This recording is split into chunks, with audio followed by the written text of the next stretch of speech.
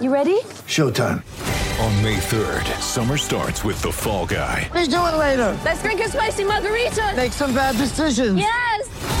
Audiences are falling in love with the most entertaining film of the year. Fall Guy. Fall Guy? Fall guy. That's what the poster said. See Ryan Gosling and Emily Blunt in the movie critics say exists to make you happy. Trying to make it out? Nope. Because I don't either. It's not what I'm into right now. What are you into? Talking. Yeah. The Fall Guy. Only in theaters May 3rd. Rated PG-13. G'day, Mike Hussey here, but you can call me Mr. Supercoach. KFC Supercoach BBL is back and there's 25 grand up for grabs. So what are you waiting for? Play today at supercoach.com.au. T's and C's apply. New South Wales authorisation number TP/01005. Ben Hook does a segment every week. He does it well too, and a lot of little stories that perhaps don't make the headlines in the papers and that, but he certainly does a great job. Here's one as we welcome you, Hookie. The Mount Gambier Pioneers go within a whisker of stealing a Victorian trophy. What's all that about? Look, I don't know. I got a funny feeling that you guys have a pretty large listenership in Mount Gambier. Yeah. And I'm sure all of the people down in Mount Gambier know all about the Pioneers. But outside of Mount Gambier, I mean, this is the team in South Australian basketball that outside of the Sixers and the Lightning is the best club we've got. And no one knows about them. And they're an amazing story. They played in the grand final of the NBL 1 South competition, which is like the Victorian State League. They lost that grand final last weekend, so disappointing for them. They went down to the Hobart Chargers, which is a remarkable story in itself. The Victorian competition, the grand final between Hobart and Mount Gambier, of course, played in Melbourne. You'd never expect the Victorians to hand over their grand final. But I just reckon it's an amazing story where they've come from. This is a team that was in the Southeast Australian Basketball League, the Seaball, and it essentially collapsed at the end of 2018. And they went to this NBL 1 format. So there was an NBL 1 South for Victoria, an NBL 1 Central for South Australia, and no one wanted the Mount Gambier Pioneers. NBL 1 South refused to have them, essentially because they didn't have a women's team. NBL 1 Central originally voted against them coming into the South Australian competition just because of travel and expenses and a whole host of those things, and also because they were worried that they'd be too good. They were essentially a professional team coming into an amateur competition. So for a best part of 6 months, the Pioneers was a club, a professional club with nowhere to play. Eventually, the Central League relented and they came into the South Australian competition in 2019. Halfway through that year, they got an offer to go play in the New Zealand League. And Basketball Australia, well, it's got to be said, handled this whole situation terribly, refused them permission to go and play in New Zealand, knowing that they had nowhere else to play because they already felt that we were doing enough for New Zealand basketball, essentially. Long story short, they moved back into the South competition, the Victorian competition for 20 and 21. 2 years of lockdowns and border restrictions, so they couldn't play, and 2 years of abandoned leagues. They finally got back and played this year after 2 years off. And they've gone through to a grand final. So, great story. A little community club that has just made good for so long. They've won championships in 2014, 15 and 17. And to finally get back to the pointy end, it's a real fill-up in the cap of all of those people down there at Mount Gambier running that club. Well done. Well explained too, Ben. Hey, just a quick one on the two-tier system. They've talked about this for a while in the SACA. You know, we call it District Cricket, the Premier League.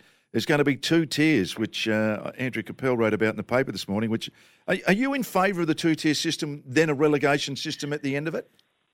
Look, I'm not uncomfortable with seeing how it goes. I'm always keen to get a little bit more detail. I think we all agree that something had to happen, that 13 clubs isn't the right fit. What I'm comfortable with about this is that we're not going to dump any club. We're not going to coerce clubs into a merger that they don't want to be a part of. We're going to have 13 clubs and all of the volunteers and all of the history is going to be retained. I love that. I think 8 and 6 is probably about right. So there's going to be 8 teams in the first division and 6 teams in the second division. I'm interested in the relegation and promotion. Will there be 2 teams going up or will there be only 1? I think there needs to be 2 to give incentive to get out of that second tier. And then my other query is there's going to be a South Australian under-19 team. I was going to ask you about that. Yeah. How's that going to work? So they're going to pinch players from the district clubs. Yeah. And are they going to pinch them out of Division 1 clubs and put them in the Division 2 competition? If we're really talking about development of our best young players, aren't we trying to avoid sticking them in Division 2? So I just don't quite grasp that yet. I'm sure there's more detail to come. I'm open-minded. As I said, I think something needed to happen. But I just would like to get a bit more clarity about how that's going to work, because I just am concerned that there are going to be some pretty good cricketers who are going to play an inferior standard of cricket by going and playing under 19. Yeah. So I'll be keen to see how that works out. Here's the other thing, boys. What happens in 3 years' time if the Redbacks are still struggling? What do we do next? Yeah, that's right. The other thing we've got to work out as well. So there's some issues with player development here. I noticed that this year we've had to recruit basically our entire pace attack because we just don't think anyone has made the grade out of South Australian cricket. And I just find that hard to believe with everything we've put into the resources of SA cricket that we've got no fast bowlers out of it. So we've got some work to do still. Bring Dizzy back, I reckon. Now we've seen some horror falls both in the horse racing and of course the trots. Lisa Ryan, I believe, a fantastic return after having a horror fall there, Hookie. Maybe the most courageous woman in South Australian sport, boys. I was at Globe Derby for Cup night. So this is the SA Cup, the SA Derby, and the SA Trotters Cup, all on one night in April. I was personally there watching this from 20 metres away because my wife was in the mobile starter. And I was filming it at the time, would you believe? And I'm at the chute. I don't know if you guys know Globe Derby, but there's a chute where the horses and the drivers come in and out about 150 metres ahead of the sort of past the finishing post. Anyway, I'm filming from there, and there is a horrendous crash just after that finishing post, right in front of me, and Lisa Ryan is thrown from her mount. She must have been flinged 10 metres forward and just came crashing down onto the track. It looked awful. She broke 8 vertebrae. I mean, that is a serious fall. She had 5 cracked ribs. She had a brain bleed, you name it. I'm not saying she's old, but she is experienced, Lisa. She's, the other side of 50, if you like. Yep. So she only took it up when she was about 40. Anyway, she told her husband from hospital, that's it, I'm retired. She was done. Of course, you know what it's like. 2-3 days later, she starts to get a bit of a feel for things. She got back into working around the stables. Anyway, she made a return to driving last Saturday night with her third drive, drove a winner. I should know the name of it was called Abstractor. So there you are on Saturday night, just 5 months after breaking her back essentially in 8 places. She's driving a winner at the top level of South Australian trotting. So, Lisa Ryan, the most courageous woman in South Australian sport, bar none. Jeez, what a story.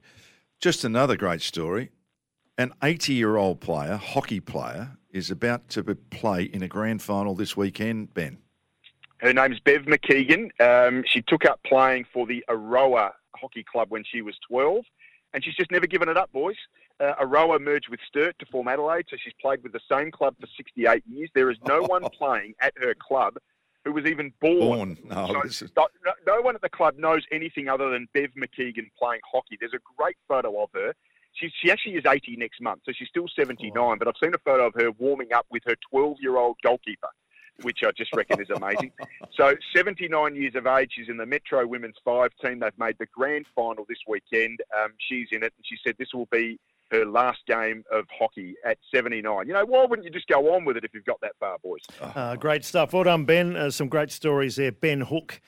Sometimes needing new tyres can catch us by surprise. That's why Tyre Power gives you the power of Zip Pay and Zip Money. You can get what you need now, get back on the road safely and pay for it later. Terms and conditions apply. So visit tyrepower.com.au or call 13 21 91.